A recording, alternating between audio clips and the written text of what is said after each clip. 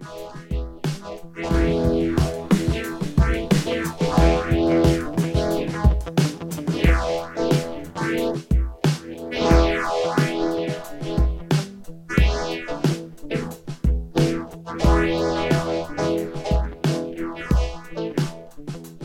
to Librarians Aloud, an independent podcast presented by the Academic and Special Libraries section of the Library Association of Ireland. I'm your host, Laura Rooney-Farris. So before I introduce my guest, a word on Library Ireland Week, which, if you're listening to this as soon as it goes out, is this week, November 28th to December 3rd. And the theme this year is Libraries Empowering Through Online Access. So there's lots of events taking place in libraries across the country. Check them out on the Library Association of Ireland's website. The academic and special libraries are really excited to be hosting our event for Library Ireland Week, which is the Irish premiere of the documentary The Safe House. It's about the British public library system and the threats that they've been facing in the last few years. So we're also going to be lucky enough to be joined by the director of the film, Greta Bellamancina. She'll be available for a Q&A after the film. Tickets are still available, so do book your place now and join us on December 3rd for the premiere. You can find out about booking tickets on the ASL website, which is www.aslibraries.com. So my guest for episode 11 is Louise Faragher. Louise is the information specialist for the Health Research Board's Evidence Generation and Knowledge Brokering Unit. It's an interesting title for what, as you'll find out in the interview, is very much an evolving role. There's been a lot of talk in the last couple of weeks about the concept of living in a post-truth world, and I think there's some definite hints in this interview about the ways that information professionals can play a role in safeguarding evidence in a post-truth world, and some of the emerging routes for information professionals. So it's a very interesting interview. Listen up, I think you'll learn a lot.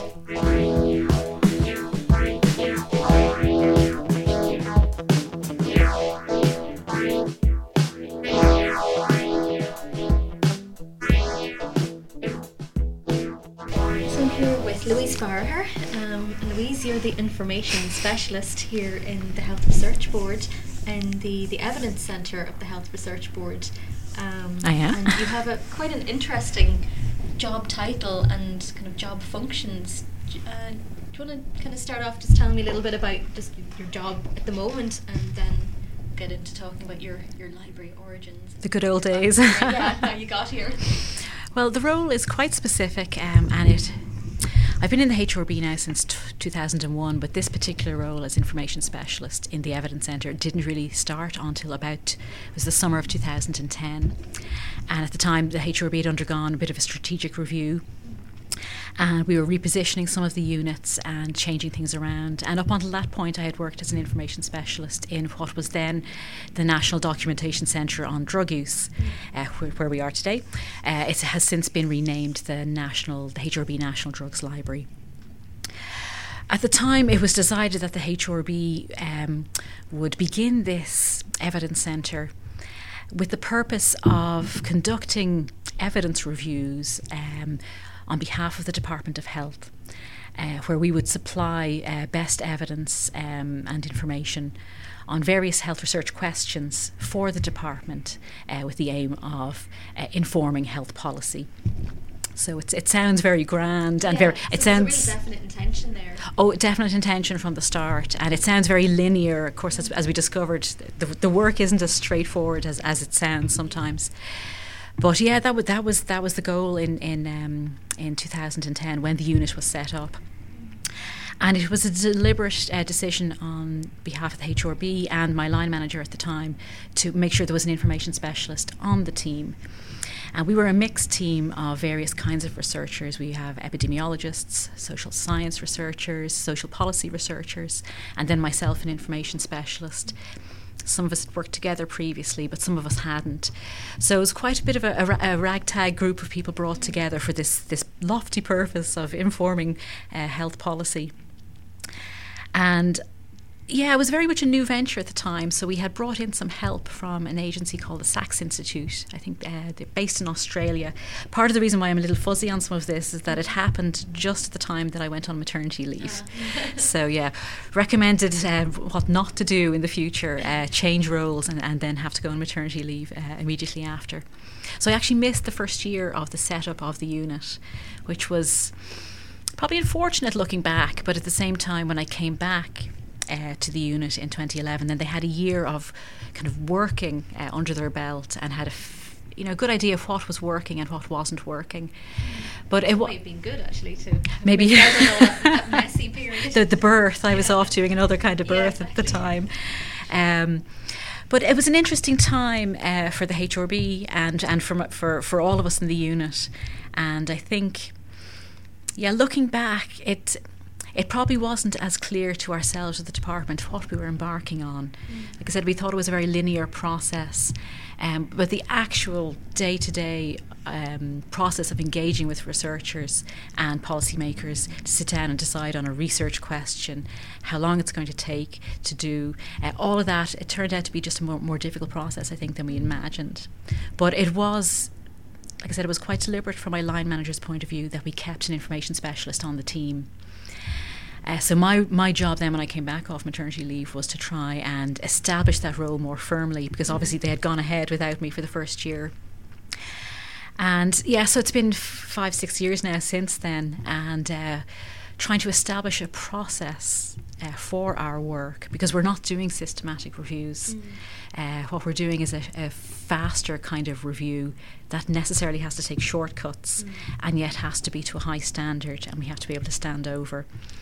And that's been a very difficult process to try and nail down, really, because it's not established in the literature at the moment how you do an evidence review or a rapid review. These kinds of review types aren't defined. There's no agreement, as we discovered when we went looking for other guidelines. And it's actually really just an emerging topic at the moment in the literature. And one of the advantages, I think, of having the ICML EHIL conference in 2017 in Dublin was that I was able to review a lot of the abstracts that came in, and I was delighted to see a lot of health librarians addressing this issue of review types. How do you search for various review types when you're not doing a systematic review? Because in a way, I found that doing systematic reviews almost seemed easier, because you had a defined Cochrane protocol if you were doing a Cochrane review. And basically the rule is search for everything. Look for everything, include everything, and then screen out. But when you're under time pressure and you have to take shortcuts, and then you have to stand over those shortcuts, suddenly it can put the information specialist librarian in a bit of a tough position to stand over the decisions you make on a review at a very early stage. So I found it a bit nerve-wracking once we kind of got up and running. It just seemed to me that a lot of the decision-making as part of my role was kind of high stakes, more high stakes than I'd ever been led to believe would be the case in library school back in the day. Yeah, so because it is quite, it feels from what you're saying like you're a little bit ahead of the curve, because this type of role is sort of emerging out of the ether now, and it's coming together. And I think a lot of organisations who work with evidence in different types of ways are beginning to realise the advantage of having somebody like an information specialist on the team and the role that they can play. But it's quite embryonic still. I think so, and I mean you'll see that come out in the literature. I printed off a paper just literally this morning, and it was the librarian's role in conducting rapid reviews. So it's an emerging. I'd say it's an emerging role for us, but it's probably been there for quite a while. Just people haven't really written it up in the literature. It's always been a part of what we do, but I think it's becoming much more strongly defined and articulated now, and becoming a role in itself. It is, and it's interesting. A while back now, we had to commission out a review. We just didn't have the capacity in-house at the time capacity to conduct the review. And again, we were quite specific when we put the tender out that we wanted a research team that consisted of an information specialist. And that's become a point of principle in here now for reviews that are commissioned out. So it's obvious to me that within the HRB, within our section, that information specialist role is clear. It is actually clearly defined as a member of the team, what that role encompasses and how that role supports the entire review. And that, I suppose that's it's helpful for me to see my role clearly spelled out, that it's not just an add-on, or it's not something that's brought in at the beginning of the review where I'm told, oh, we just need you to go off and do the search. Yeah. The search, like it's some kind of very specific kind of magic entity. Give them the results and then disappear. It's very hard to do that in isolation of all the other variables within the research question. You kind of need to know everything else that's going on to be able to understand what to include, not include. The direction to do your searches in. Absolutely, and I mean my involvement tends to be from the very beginning, our first meetings with the stakeholders, because they're often not always clear about what their research question is. They may have a broad question in mind, and it does take a few meetings. It's the classic reference interview to tease out what it is exactly they're looking for, what they hope this question will answer, because sometimes the question they have in mind doesn't always answer what they think it will. So there's there's an onus on us as researchers and information specialists, whoever's on that team, to try and tease as much out of your stakeholders as possible, or your customers, to try and figure out what is it really they want to find out. Yeah, there's a bit of reverse engineering going on in terms of really getting them to upfront absolutely figure out what it is they want at the end of this, and then the best approach to get that. Trying to tease out, is it really a research question? In the old-fashioned sense of a question where you test a hypothesis, because a lot of times maybe it's not a research question, maybe it's actually a request for additional information. And I suppose what we've discovered over time is what our stakeholders often want is not research evidence, but it is best practice information, or what is happening in other countries in terms of a specific process. I suppose one of the examples I could give you, we did an evidence review on the subject of personal budgets for people who have disabilities, because people with disabilities in other countries have the option of getting a personal budget, and they decide how to spend their healthcare money or their health and social care money, what kinds of services they want themselves, rather than going to a centre and having the services delivered. So part of our review was to look at other countries and see how are personal budgets dealt with in other countries. Are they in legislation? Are they in guidelines? This is not the kind of information you find in journal articles necessarily. Yeah. It might be as well, but it's often legislation. It is often kind of clinical or practical guidelines written up on websites for departments of health or social care. And I suppose we learned the hard way that a lot of the information we're looking for isn't in databases and isn't in journal articles. You might get a lead in that way and find out maybe particular terminology you need to use, the different language for a particular thing. Like personal budgets has its own word in Dutch, which I can write, I can't say it. But it took a lot of time to get to that stage where we realised actually it's okay for us not to do all of our searches just in bibliographic databases, that we might need to look beyond PubMed or Medline, and that we need some kind of process for doing this where we can be clear to our peer reviewers that we did all the appropriate kinds of searching in the appropriate places, but then we looked beyond that, looked in websites and looked in official websites and tried to come up with the best kind of information. But we've no template for using that kind of information. We've no template now for bringing that in and synthesizing it the way you would with data from a randomized control trial for a systematic review. So it sounds terrible in a way. We're kind of still thinking through how we do our work 6 years later. It's very much an evolving process of doing the reviews, very much dependent on the review topic. So we've had some reviews that really lent themselves to the more old-fashioned systematic review style. And then some of them that were so different and required information that you would never find in journal articles. And I suppose the challenge for me sometimes is to take a step back and say, okay, I can't search for this the way I've been trained to search for this. I can't sit down and come up with my nice PICO search strategy, because I don't have a database I can look to. I need to find other sources outside of my comfort zone, outside of my knowledge zone. What did I know about personal budgets before we started doing that evidence review? Nothing. But I still had to kind of come to terms with the literature around disability payments and how they're managed. We've since moved on now to a review on drug-related debt and how do you reduce drug-related debt and drug-related crime. Completely different area.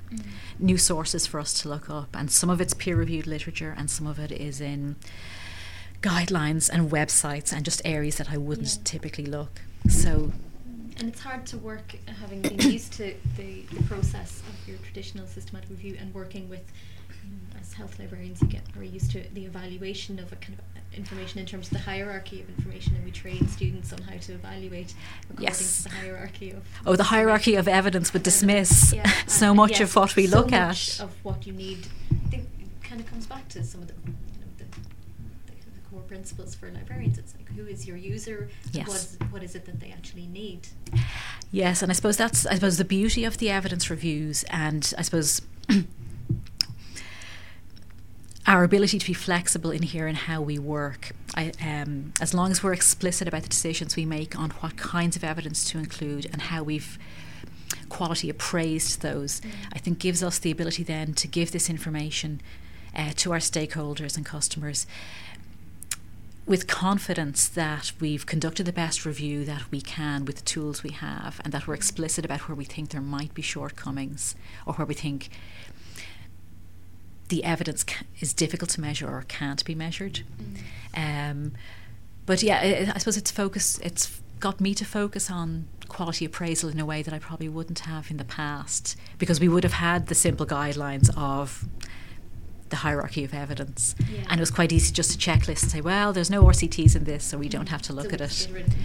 But if we only looked at RCTs now in our evidence reviews, I think we would have 0 publications at this stage. Yeah, I find that quite a lot with some of the information I work with. There aren't RCTs, so you just have to discount looking for them.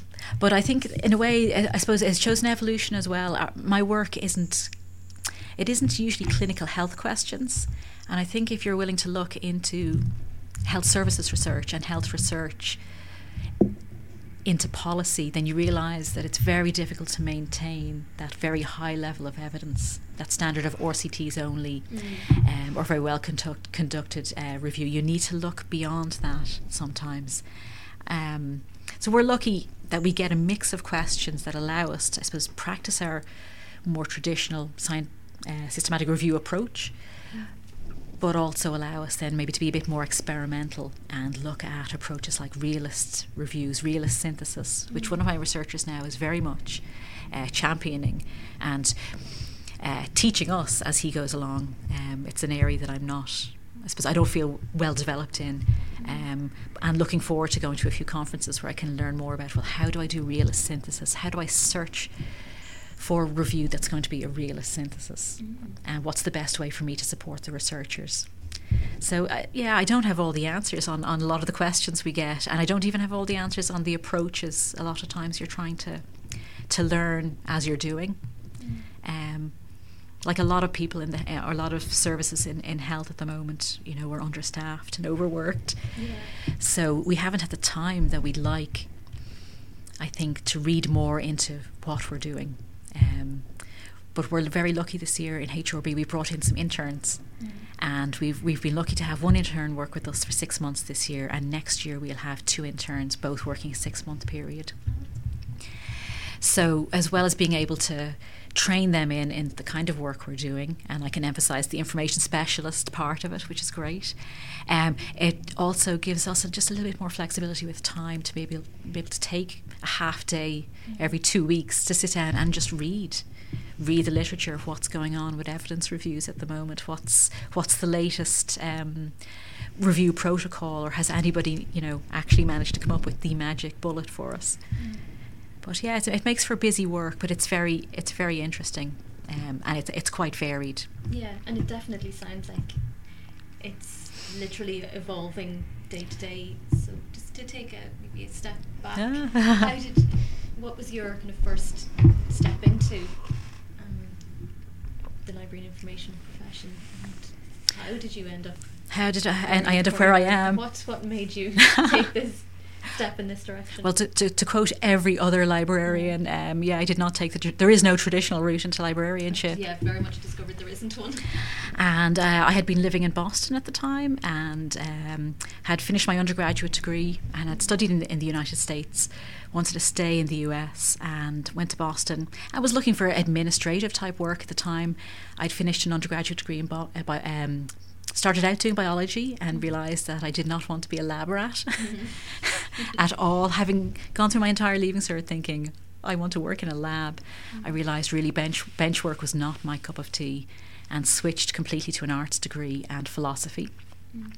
But graduated very much with no idea what to do next. I thought about doing a PhD in art history, but I couldn't fund it myself, and the US college is quite expensive. So I went to Boston with some friends, and stayed working within the university environment in medical school admissions, of all things.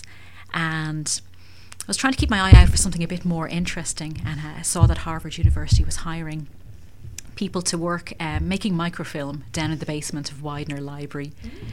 And I thought, well, it's more interesting than medical school admissions. And it had dawned on me as I looked up all these library jobs, you need a qualification for this. And I just thought, well, maybe that's actually something I could try. And after a few months of working in the basement of Widener making microfilm, I mean, I knew that's not a career path. It was a means to an end. Harvard was a good place to work, and they had a small scholarship fund through the Harvard Union. And I was lucky to be living in Boston, where there were actually two library schools. Simmons University was based, or Simmons College is based there. They have a very well-renowned library program. And the University of Rhode Island was offering courses through the University of Massachusetts. So I said, I'll dip my toe in the water and try a cataloguing class with the University of Rhode Island. Straight to the hard stuff, go straight to cataloguing. Straight to cataloguing. I loved it. I heard somebody giving out on one of these podcasts about cataloguing. That was probably me. I suppose I loved it because it showed me that there was a system in place, and there was a logic behind this system. And of course, this was the mid-90s, I suppose, as personal computer use was exploding and the internet was exploding in the US. And I was starting to use the internet, but I could see, gosh, these databases are brilliant, because all this cataloguing information was going into one big database. And I just thought, there's a logic and a structure here. There's a theory behind this, and it's not just, I don't know, some old system that somebody came up with. Yeah. Information could be controlled logically, and I really, really liked that idea. Yeah, it is quite nice when you suddenly see the key to organising. Yeah. What previously looks like. And I suppose as an undergrad, unorganisable. But it wasn't. And I realised as an undergrad as well, we had been assigned a research paper. And I'd started using what were then print indexes, the cutting edge. The CD-ROM had just been invented, and we got to look these up. And, there was a mechanism to look up this database with these words for my paper, these keywords, find articles about my topic, and then either look them up on the shelf or interlibrary loan them. And I just thought, there's this whole universe of information that's organised by all these people. So that really, really attracted me. So I signed up to Simmons proper and to do my master's in library studies, which was and did it while I was working. So I had started at Simmons while I was still working, ploughing away in the basement, making microfilm of these dreadful medical textbooks. And it was interesting. At the time, Harvard was starting a digital contents pilot project, starting to scan old medical textbooks. So could probably be in one of the first places to begin doing that type of work. I think they were, and it was under a National Endowment for the Humanities Fund in the States. And part of my job then was to scan the documents, these old textbooks, and write up the catalogue record for them. And it was only a small pilot project for them to see, was it worth kind of scanning their entire collection, their historic collection? Because it's interesting to look back from this vantage point now to think of someone dipping a toe in that and thinking, is this something that's even worth doing? Yes, and of course it was, and of course then Google got in on that. But I mean, a lot of the texts we were scanning were really old, kind of early 20th century textbooks that probably didn't have a huge archival merit and yet needed to be recorded somewhere. So I did 3 courses in Simmons: international and comparative librarianship, photographic archives, and reference management, which was probably one of the best courses I ever did. Very old-fashioned reference management and reference interview kind of skills, and reference sources. A lot of things that we did back then are probably out of date now, but I felt like we learned a lot on how to, I won't say interrogate, it's the wrong word, it sounds interrogate your user, give me your answer, but really how to tease out from your users what kind of information they wanted. And it gave me a sense of the kinds of resources that you could have at your fingertips, not just the internet, that there are actually very good print resources still to this day that I would refer back to. But for personal reasons, I needed to come back to Ireland at that point, and decided I couldn't transfer over to UCD directly, so I started out at UCD from scratch, which was okay because I got to kind of do more courses. And how different did you find the experience having studied library courses in the US and then coming to UCD? Was there a difference in the sort of the ethos of the way that the courses were presented, or the structure and the content? I think so. I think UCD in a way seemed, the UCD seemed pitched very differently. At the time, you had to be really a full-time student to go. There was very little option for doing a part-time programme, and particularly for people who were working. And I only knew one person in UCD they were doing the top-up masters to I think, if I recall correctly, to bring their diploma up to a master's. But really, it was very difficult to work and go to UCD. Where Simmons was aimed at people who were working full-time, a lot of Saturday courses and evening courses, as well as students who were full-time. So I found they were coming from 2 different places. Simmons was quite academic, but also quite practical, where I found, I suppose, UCD a little more just academic focused. And at the time, there wasn't nearly the same engagement between the library school and the library itself. And there was that mysterious corridor where in theory there was a door into the library, but it was never open. And I think that's changed a huge amount from what I can see now from the Facebook, the SLIP community, and from the UCD iSchool page on Facebook. There seems to be a lot more interaction now, which I think is essential. It seems to be much more practically focused as well. Yeah, and I suppose there's always that fear that librarians will be seen as kind of practical only and not have the academic aspect. But I don't think you need to have one or the other. I think you really need a healthy combination of both. Yeah, particularly nowadays. But I really enjoyed the UCD course. I felt like I got a lot out of it, particularly doing the masters. I felt the research methods course was really important. I can't imagine now, looking back, not doing research methods, not doing the masters. I'm not sure I could work in the research environment I do now if I didn't have that kind of grounding, if I wasn't clear about methods and the various different kinds of methods and approaches to doing research. So in that sense, I did feel it was useful, but it probably didn't serve me for another few years in my career. We certainly didn't do a lot of the practical. We did management, but we didn't do a lot around financial management or planning. A lot of the subjects I think people would expect to do now, and that really it'd be very difficult to run a library service if you don't have a good hands-on of budget control. I think a lot of people still say that, though, about the thing that they miss having not done in library school, or the thing that they wish they had done more of, is often that financial management and the practicalities of management. Which is a pity, because I think particularly a place like UCD that has the Smurfit Business School, they have, there's definitely the people there to kind of try and supplement the course with some of those courses. I think sometimes we're afraid of kind of business elements, and I think it's the wrong approach, because we work in a competitive environment. Even if you're in an academic setting, maybe especially if you're in an academic setting, we're competing for funds no matter what agency we're based in.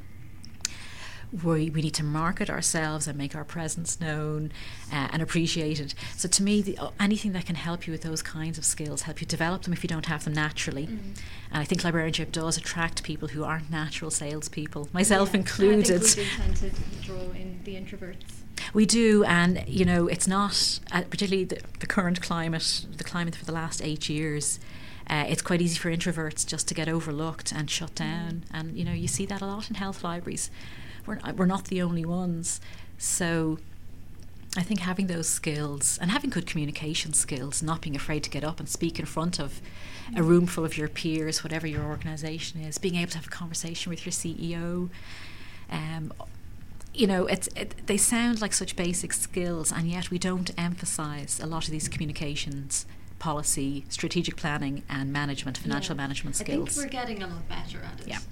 And continue to be impressed at the new waves of new professionals coming through who are extremely savvy with their ability to show their relevance and show how information specialists can be kind of inserted into various different parts of organisations and be able to justify and illustrate impact.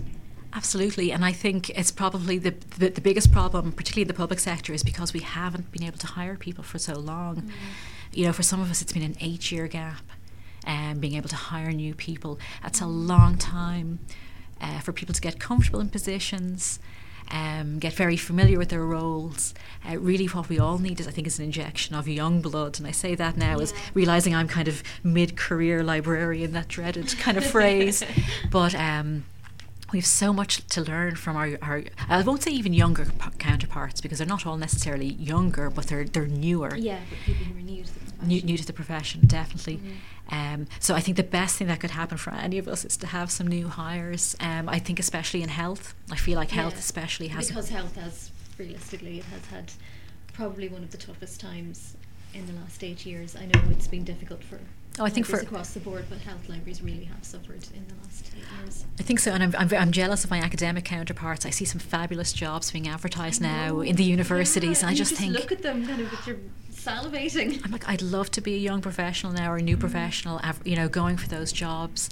I'm conscious I wouldn't get some of those jobs. I'm competing. I would be competing against really well-prepared individuals who have a different mindset. Real 21st century individuals. We're probably the cusp of the last century. I sound like an old fogey now. But I hear you. I feel the same way. No, I've been impressed now. A lot of the Library Association Career Development Group they've put on some really good events, good ideas from people, and I just think, I'm still learning. Yeah. There's so much I still don't know about being a good information specialist, a good librarian. So I have a lot to learn from these savvy new people. So I keep showing up at these events, kind of going, well, I'm not really a new professional, but I'm going to New Professionals Day. I want to be able to reinvent myself in that sense. I don't know when you ever feel like you're not. I mean, it only occurred to me recently that I still felt quite new to the profession, and then I realised that I've actually been in it for over 10 years and been working in it, and been qualified for more than 7. So I stopped counting. I think the trick is I still don't feel like I've been in the profession for that long. No, my main piece of advice to people is to stop looking at their LinkedIn profile where it tells you how long you've been in your current job. If you've been there for a while. I've been lucky that I was able to change roles in here, which is great. I'm not sure that I would have been able to stay at the same role for much longer. Yeah. So when you started here, what was the role initially? The role was initially an information specialist in this new library, this National Documentation Centre on Drug Use, which is kind of a bit of a torturous name. Nobody ever understood really what it was. But even the term, it's a European sounding title. Information specialist. Even today, there aren't that many people whose title is information specialist. We're kind of moving more away from being termed librarians and more towards kind of information managers or information professionals. Well, it's interesting because my senior colleague at the time, Brian Galvin, would have hired me for that role, and he was quite explicit when he was drawing up the job that his role was to be a senior information specialist, and the role I got was to be an information specialist. And it was very much, it was a virtual library we were meant to be setting up. It wasn't meant to be simply a physical repository for books. And at the time, this was 2001, it was before repositories had been invented, even though they were out there really in some guise or another. But he was very much looking, I suppose, away from the traditional library role and thinking very much in terms of electronic resources, management of electronic resources, dealing with licensing to a certain extent, but online resources and how to market those, manage them and promote them. So at the time, we ended up having to build our own bespoke repository. If we'd waited 10 years, of course, there would have been a ton of them on the market. And it was quite interesting at the time because I wasn't a software developer. And again, it's one of the things they don't teach you in library school is how to be a software developer. Another one that is very much needed, that isn't taught in library school. But one thing they did cover very well in UCD was advanced database management systems. It was probably the hardest course in there for a lot of us. And we were in there, I think, with possibly some other students, possibly some of the undergraduate computer science classes, I think. It wasn't just offered to the library and information students. But it was about how to build databases properly, the back end of databases. And it was really, really useful because, again, if you can understand how information is structured in a database, well, then you can interrogate your database. Yeah. And really, if you want to be able to search databases, whether it's PubMed or Medline or whatever, you really need to understand how your back end of your database is actually structured and functioning, I think, to be able to search it properly. So, we ended up having to build our own online repository, which is really just a database, and learn by doing, sit down and have discussions with software engineers trying to explain, well, this is what we want it to look like. And they were having to explain to us what are the functionalities then you have in the back end of your system to make all of this work. And it was, again, a real revelation, that this information needs to be structured and organised. And even talking to software engineers about developing library products. Yeah. They come at it in a very different way, and I think they tend to learn a lot from the way that we approach the structure of information, because they just see it as a software engineering problem. Yes. And well, we were trying to think about the information flow. Yeah, we're thinking about what does our user want? Yeah, how a user interrogates the system. Yeah. And they don't necessarily approach it like that. So I think it's always quite interesting getting information professionals and software engineers together. Yes, and they sort of assume that they know what we want until we sit down and talk to them. Yeah. And they realise, actually, I know how to build this, but I don't know how to structure it in the way that you want it. No, and I suppose we weren't sure to a certain extent because we were building this for this new customer, and it was specifically going to be a repository of information on drug and alcohol addiction and research in Ireland. So a very specific, narrow topic. It was going to be on the web, and we weren't... we knew a fair bit about building websites, but this was more than just going to be a website. So we were... That's my career profile is going to be learning on the job, but we were learning on the job as we were doing this. And it took 2 iterations really to get it to where we wanted it to be, and we were on the verge of looking at a 3rd review at one stage, and then we realised, there is now off-the-shelf packages that will do what we've spent the last 6 or 7 years painstakingly trying to build. And at the time, then we realised we could use... there was, I think, 3 different packages: DSpace and ePrints, and also the name, not the one Linus is built on, the Biomed Central one. Sorry, the name escapes me. Sorry, Linus, but yeah, the basis for the Linus database repository. But there was an option for us then to stop kind of reinventing the wheel and trying to build our own system and use a proper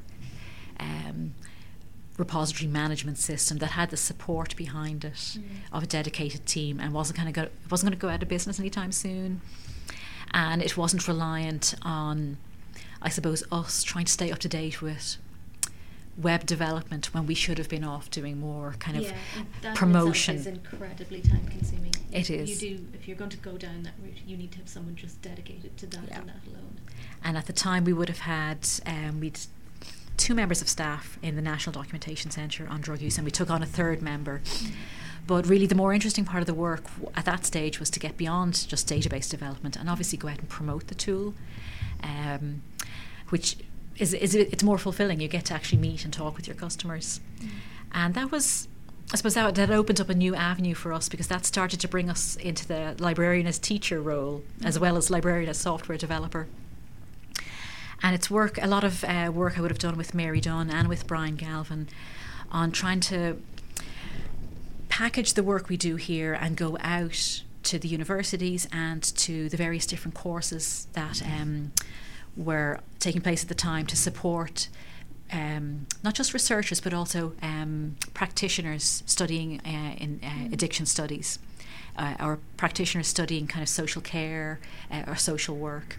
And we would go out and do either a half day or a full day information session with them on the kinds of resources we had here in the library, specifically on drug and alcohol addiction, but go beyond just these are our books and databases and our journal collection, but also this is the current state of research in Ireland on drug and alcohol research. These are the kinds of data you could access. This is prevalence data. Explain to them what prevalence data is and how it's measured and what it's not. Explain to them what kind of drug treatment information they could find in Ireland and how they could interrogate that themselves. So yeah, it became almost like a little mini introduction to kind of information on addiction studies. And very much it seems like it's something that has been emerging in the last 5 years or so, but again it seems like you were quite ahead of the curve in librarians as outreach workers, yes. Taking your product outside of the traditional library environment and just going straight to the consumer. Well, it made sense, and particularly because we're such a small, unknown library. Obviously, we were trying to survive going into the recession. You want to justify your existence and obviously keep your visitor numbers up and look for new audience, knowing that they're out there but may not know of your existence. But it made sense because we were a national, albeit small, but national library with a national remit. But we knew that there was potential audience around the country that just weren't going to come up to Dublin to meet us. So we would have done outreach to the University of Limerick. They had an addiction programme, and we would have gone down to their centres in Limerick. They had a centre up in Letterkenny, and we've gone up to that a few years in a row, and we've gone out to UCD to the social policy students. We've been down to Sallynoggin to one of the courses through the name escapes me, one of the institutes down in Sallynoggin. So we've aimed it both at undergraduate students but also students doing post-leaving cert courses, maybe getting an introduction into alcohol and addiction studies, maybe with a view to going into support services. But it made sense. Sometimes people won't come to the library or can't, and it's not that much more difficult for us to go out and try and do a half day or day long package. And it gave us a chance to promote the HRB as well, because the HRB is a data collector for drug and alcohol treatment data. So it gave us an opportunity to promote their work and explain what they do. And I suppose within our unit show that we were integral to the information systems here in HRB, not just the library. That we were actually a separate entity. So that we're actually part of what was then the alcohol and drug research unit. So definitely I'm all for looking for any kind of opportunity to engage with whoever your stakeholder is, people or policymakers, whether that's going to conferences you wouldn't normally go to, and maybe trying to present at conferences you wouldn't normally present at. Our Evidence Centre is going to present at the Sphere Conference, which is really aimed at, I suppose, postdocs, new postdocs and health services researchers. But we're going to, the Evidence Centre is going to do its own presentation there this January, and the information specialist has a slot as part of the group presentation.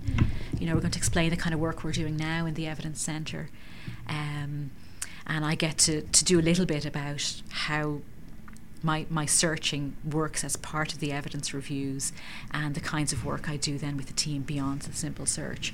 So I think you have to push yourself outside your comfort zone. What was it? Feel the fear and do it anyway. And to what extent do you feel? It sounds like this is very much kind of the ethos of the organisation, is to kind of embrace the role of the information specialist and have it have you involved in everything that you're doing there. There's very much a clear kind of symbiotic relationship between everything the overall organisation does and the work that you individually in the information there is. I suppose do you feel, is that something that has always been I'm not encouraged, like that? I think it has, but I'm not sure they had much of a choice. I suppose we embedded ourselves.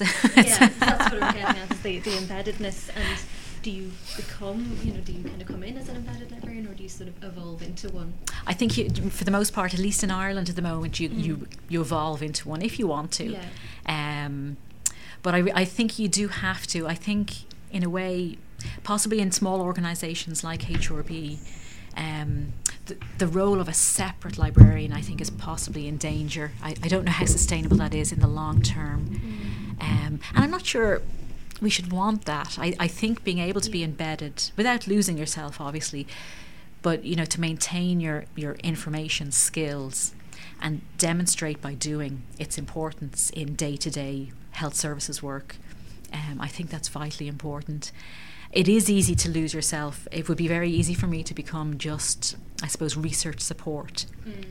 And a bit of a jack of all trades. So you do have to obviously counter and kind of watch against that.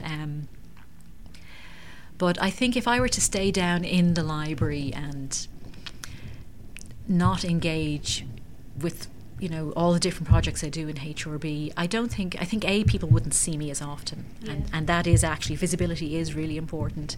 It sounds so obvious. I wouldn't be visible, and I think I would lose relevance. If I'm sharing an office with my researchers, it's easier for them to approach me, ask me a question, even if it's just a throwaway question, a quick question about finding something on EndNote, or using our other reference management tools. We have a tool in here called EpiReviewer that we pay for. And it takes reference management to another level for doing evidence reviews. It allows you to do more than just manage the references for your bibliography. It allows you to manage them and tag them and code them to answer your research questions. And, part of my role is to manage our EpiReviewer license and train people in on it and organise additional training if needed. But we'll often just get quick ad hoc questions, and it's, for me to be physically separated from my research team means a walk down the hall or down the stairs, and I don't think that kind of separation bodes well for teamwork. And for a lot of this embedded kind of roles, you are really part of a team.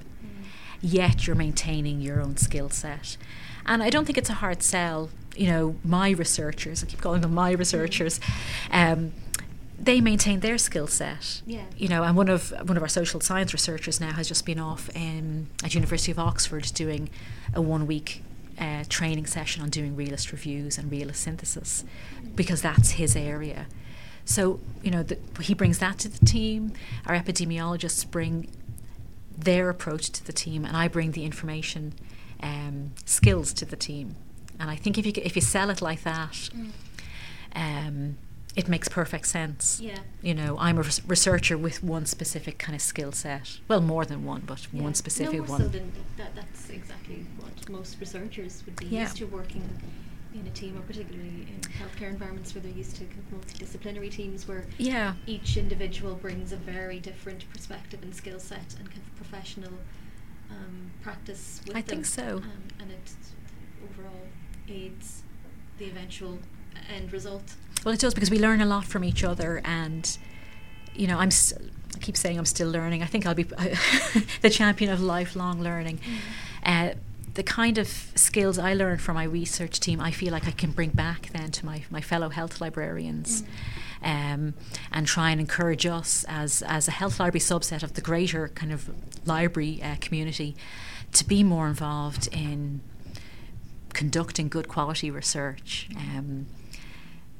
We're a big fan of talking about evidence-based practice and evidence-based librarianship. I think it's harder for us to practice it in reality. Yeah, you're often constrained by lack of resources, really. Lack of resources sometimes, and lack of skills maybe. I think sometimes we need to really treat research as something that we do too, but stay up to date with not just library practice then, but also library research and methods, and be clear if we're conducting pieces of research that we can stand over the methodology we're using. Maybe not always fall back on doing case studies. Try and push the boat and do something a little more technically difficult. I think the health librarians have really been punching well above their weight and kind of really showing their research skills in the last few years in terms of stepping outside of just doing case studies and producing quite a lot of high evidence research work?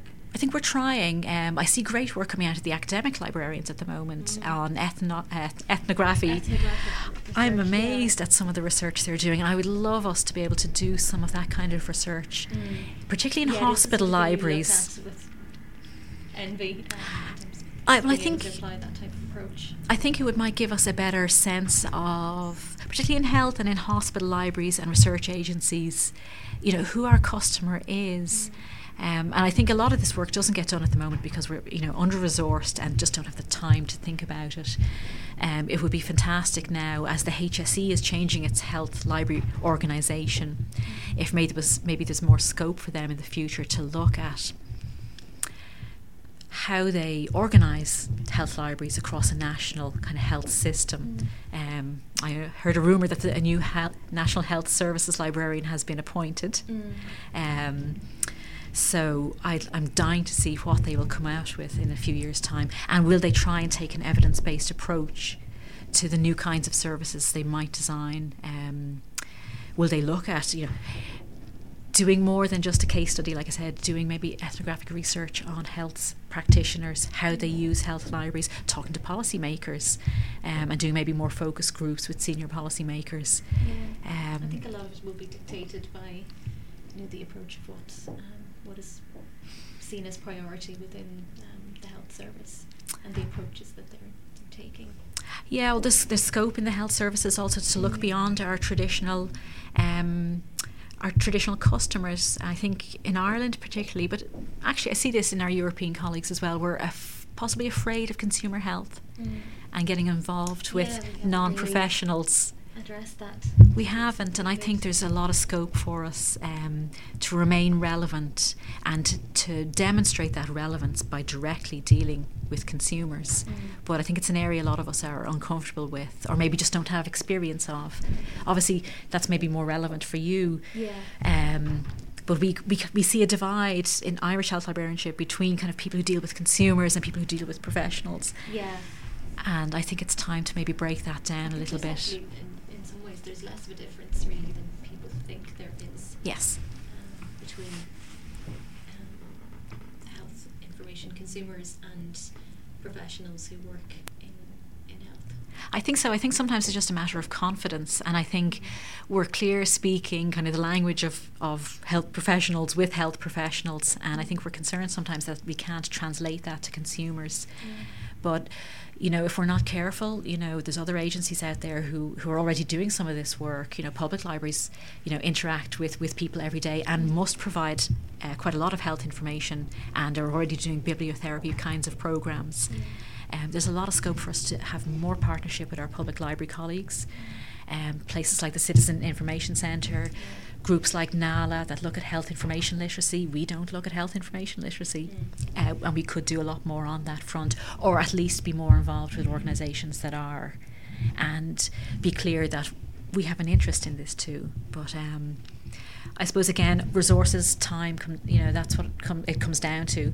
And often making the case to those who hire us and those who are kind of the heads of our organisations that this is actually part of our remit. It's part of our remit. Yes. It's something that's worth us investing our time in.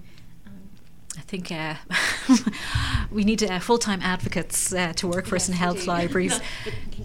That comes up quite a lot. Discussing what we need to be doing and the direction we need to be shifting in, and the need for.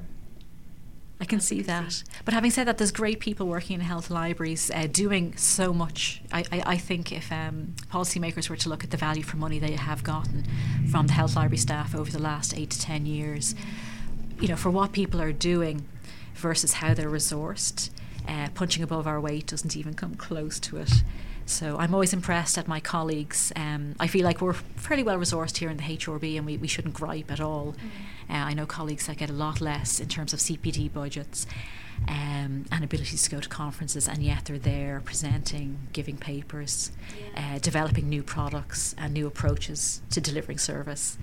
So it's definitely it's a good area to be involved in. I'm just hoping now the next 5 years, maybe as we come out of recession, we can see a bit more funding and resourcing, strategic resourcing of health libraries. Yeah. That's. You mentioned the EHO ICML. Yes. That's another string to your bow that you've been God. hard at work in the Yes. last few months on the organising committee. Do you want to talk a little bit about what's on the agenda for the EHO ICML conference in June? Yes, well, we have a humongous agenda. We're still trying to narrow it down. Myself and my partner in crime, Aoife Lawton. Aoife heads up the International Programme Committee, who's responsible for deciding on the scientific content. And I'm on that committee, but I'm also heading up the local organising committee that really does, it's the housework, making sure people have somewhere to go and have a lunch to eat and have a venue and all of that. But we spent 3 days last week with our international programme team. Some of them came to Dublin and we reviewed well over, I think it was 207 abstracts of content. A combination of posters, papers, continuing education courses and interactive workshops. And our big problem is that we still have too much content, which is a fabulous position to be in. But it's difficult to be in that position. Yeah, well, we haven't done it yet. We still have to figure out now what sessions we can offer in parallel. But for some reason, we've noticed a revisiting on the subject of systematic reviews, supporting reviews and doing systematic reviews. That's come up quite a bit. There has been a bit of a resurgence. It's back in vogue again. It's funny how things seem to kind of come in and out of fashion. Or yes. They go away for a little while and then they come back. Well, they're back. With a new twist on them. They're back, but interestingly, and I'm delighted to see this just from my own point of view, there's an emphasis also on different review types. And we've seen papers and education workshops coming up on the area of supporting different review types. So I'm delighted because it means there's a few of these sessions I can go to that will help me in my job. And other areas, value and impact is coming up as an emerging area, which is so topical for us. And we're seeing a lot of content coming from the UK because the UK are taking a very strategic approach now, particularly in England. They have the Knowledge for Healthcare programme and a Knowledge for Healthcare toolkit. And they're really approaching their libraries as a national health library resource in England. So there's a lot, I think, to learn from our UK, particularly our English counterparts.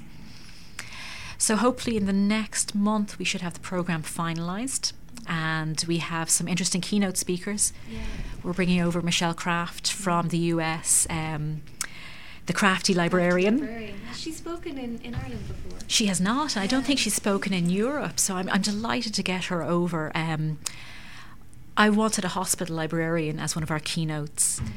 We have a lot of good academics as well, but I wanted a hospital librarian, somebody who knows, I suppose, the difficulties, the nuts and bolts and day-to-day difficulties and challenges and rewards of working in a hospital library.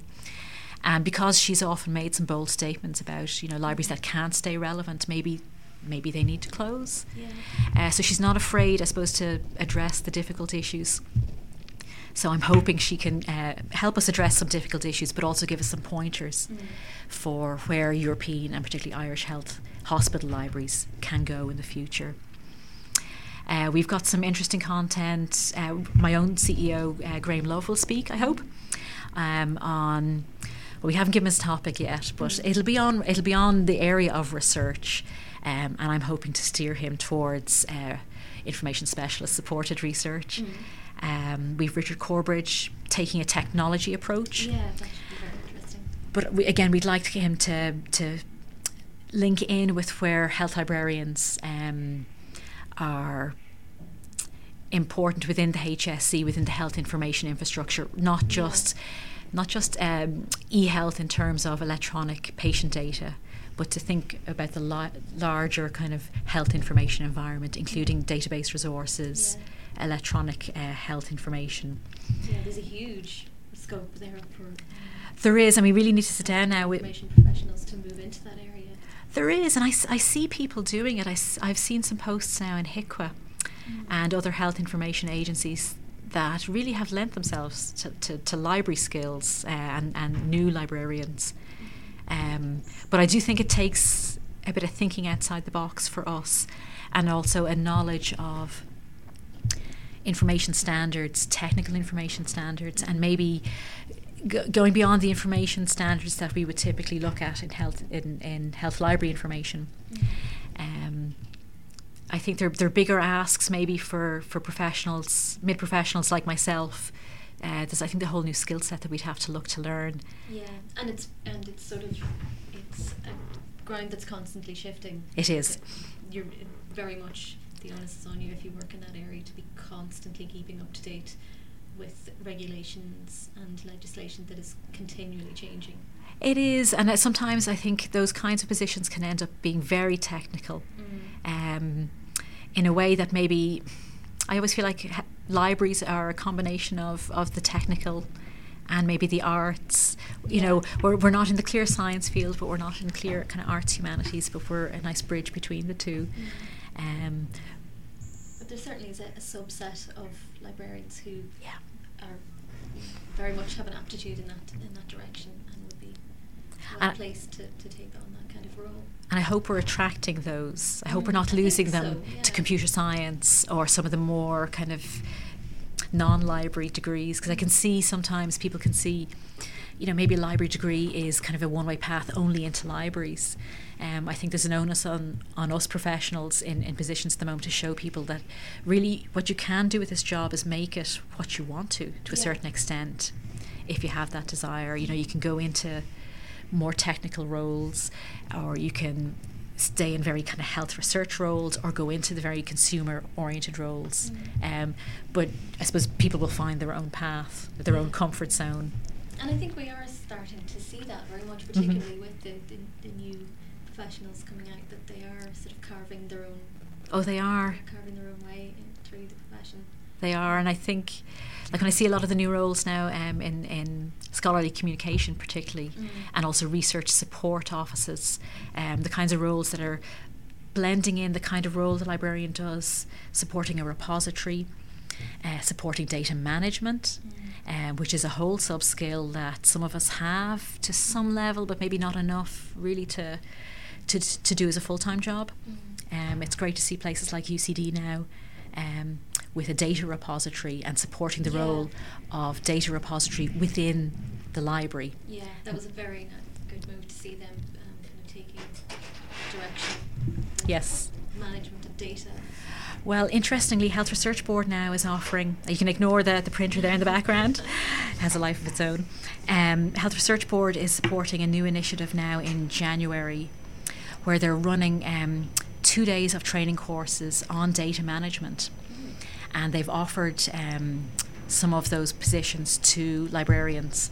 So we've been able to go out to a lot of the people in the library community and offer them specific places on 2 days of pretty intensive. Day one is aimed at, I suppose, practitioners, library practitioners already doing some research data management.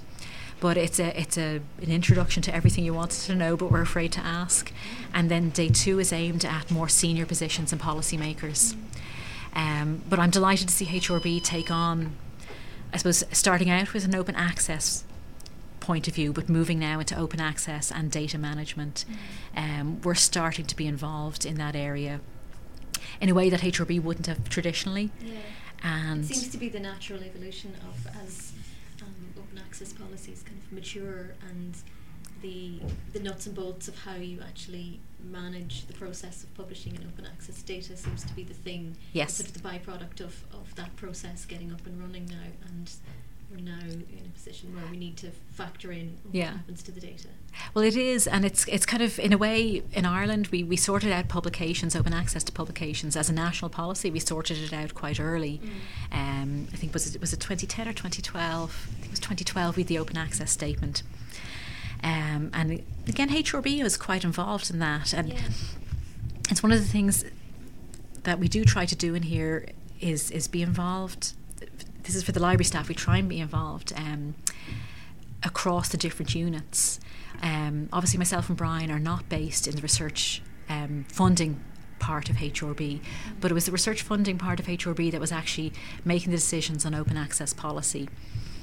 And we were able to be involved kind of at a cross-unit level with these, that team to help inform the policy, and initially to encourage us to have a policy, get the policy written, and then help HRB support the National Open Access Committee to get set up, and now do work with them to help them with the approach to open data.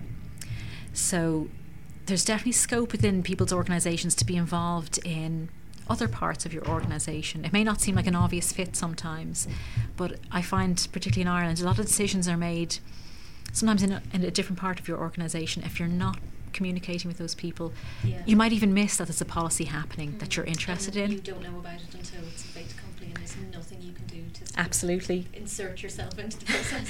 So I think, I suppose this is kind of library as salesperson. Well, really, librarian is communicator and networker. Talk to the people in your organisation. Even if it's just the sports and social committee, it's a good way of getting to know what other people do in their day-to-day job, and you can often see that there's a library connection there, or there's something you could work with people on. Even if it's just your internal website committee or your document management policy committee, being involved with different groups, it makes it easier to talk to people about bigger policy decisions if you already know them, if you've had a cup of coffee with them and talked to them about other things. And again, that's not something that they teach you in university at any course, in any level at all. That really, it's definitely something that you have to learn. And it's not about schmoozing people, it is about building relationships.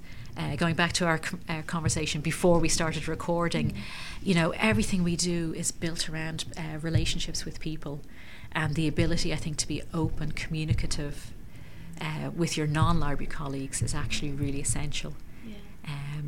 It just shows them the kind of person that you are. You're a librarian who's approachable. You're a librarian who's interested in topics that they don't think are to do with the library, and that maybe you can speak authoritatively on. So it's a bit like having your elevator speech ready on lots of different topics.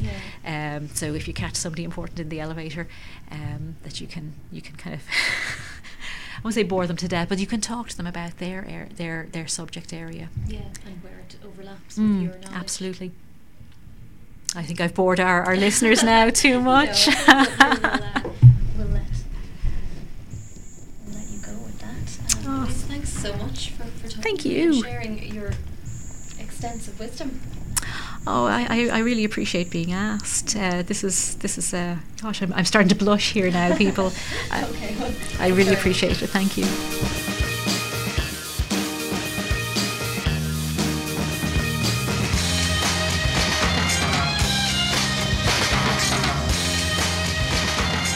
Thanks again to Louise for being such a great interviewee and for sharing an insight into her really interesting work.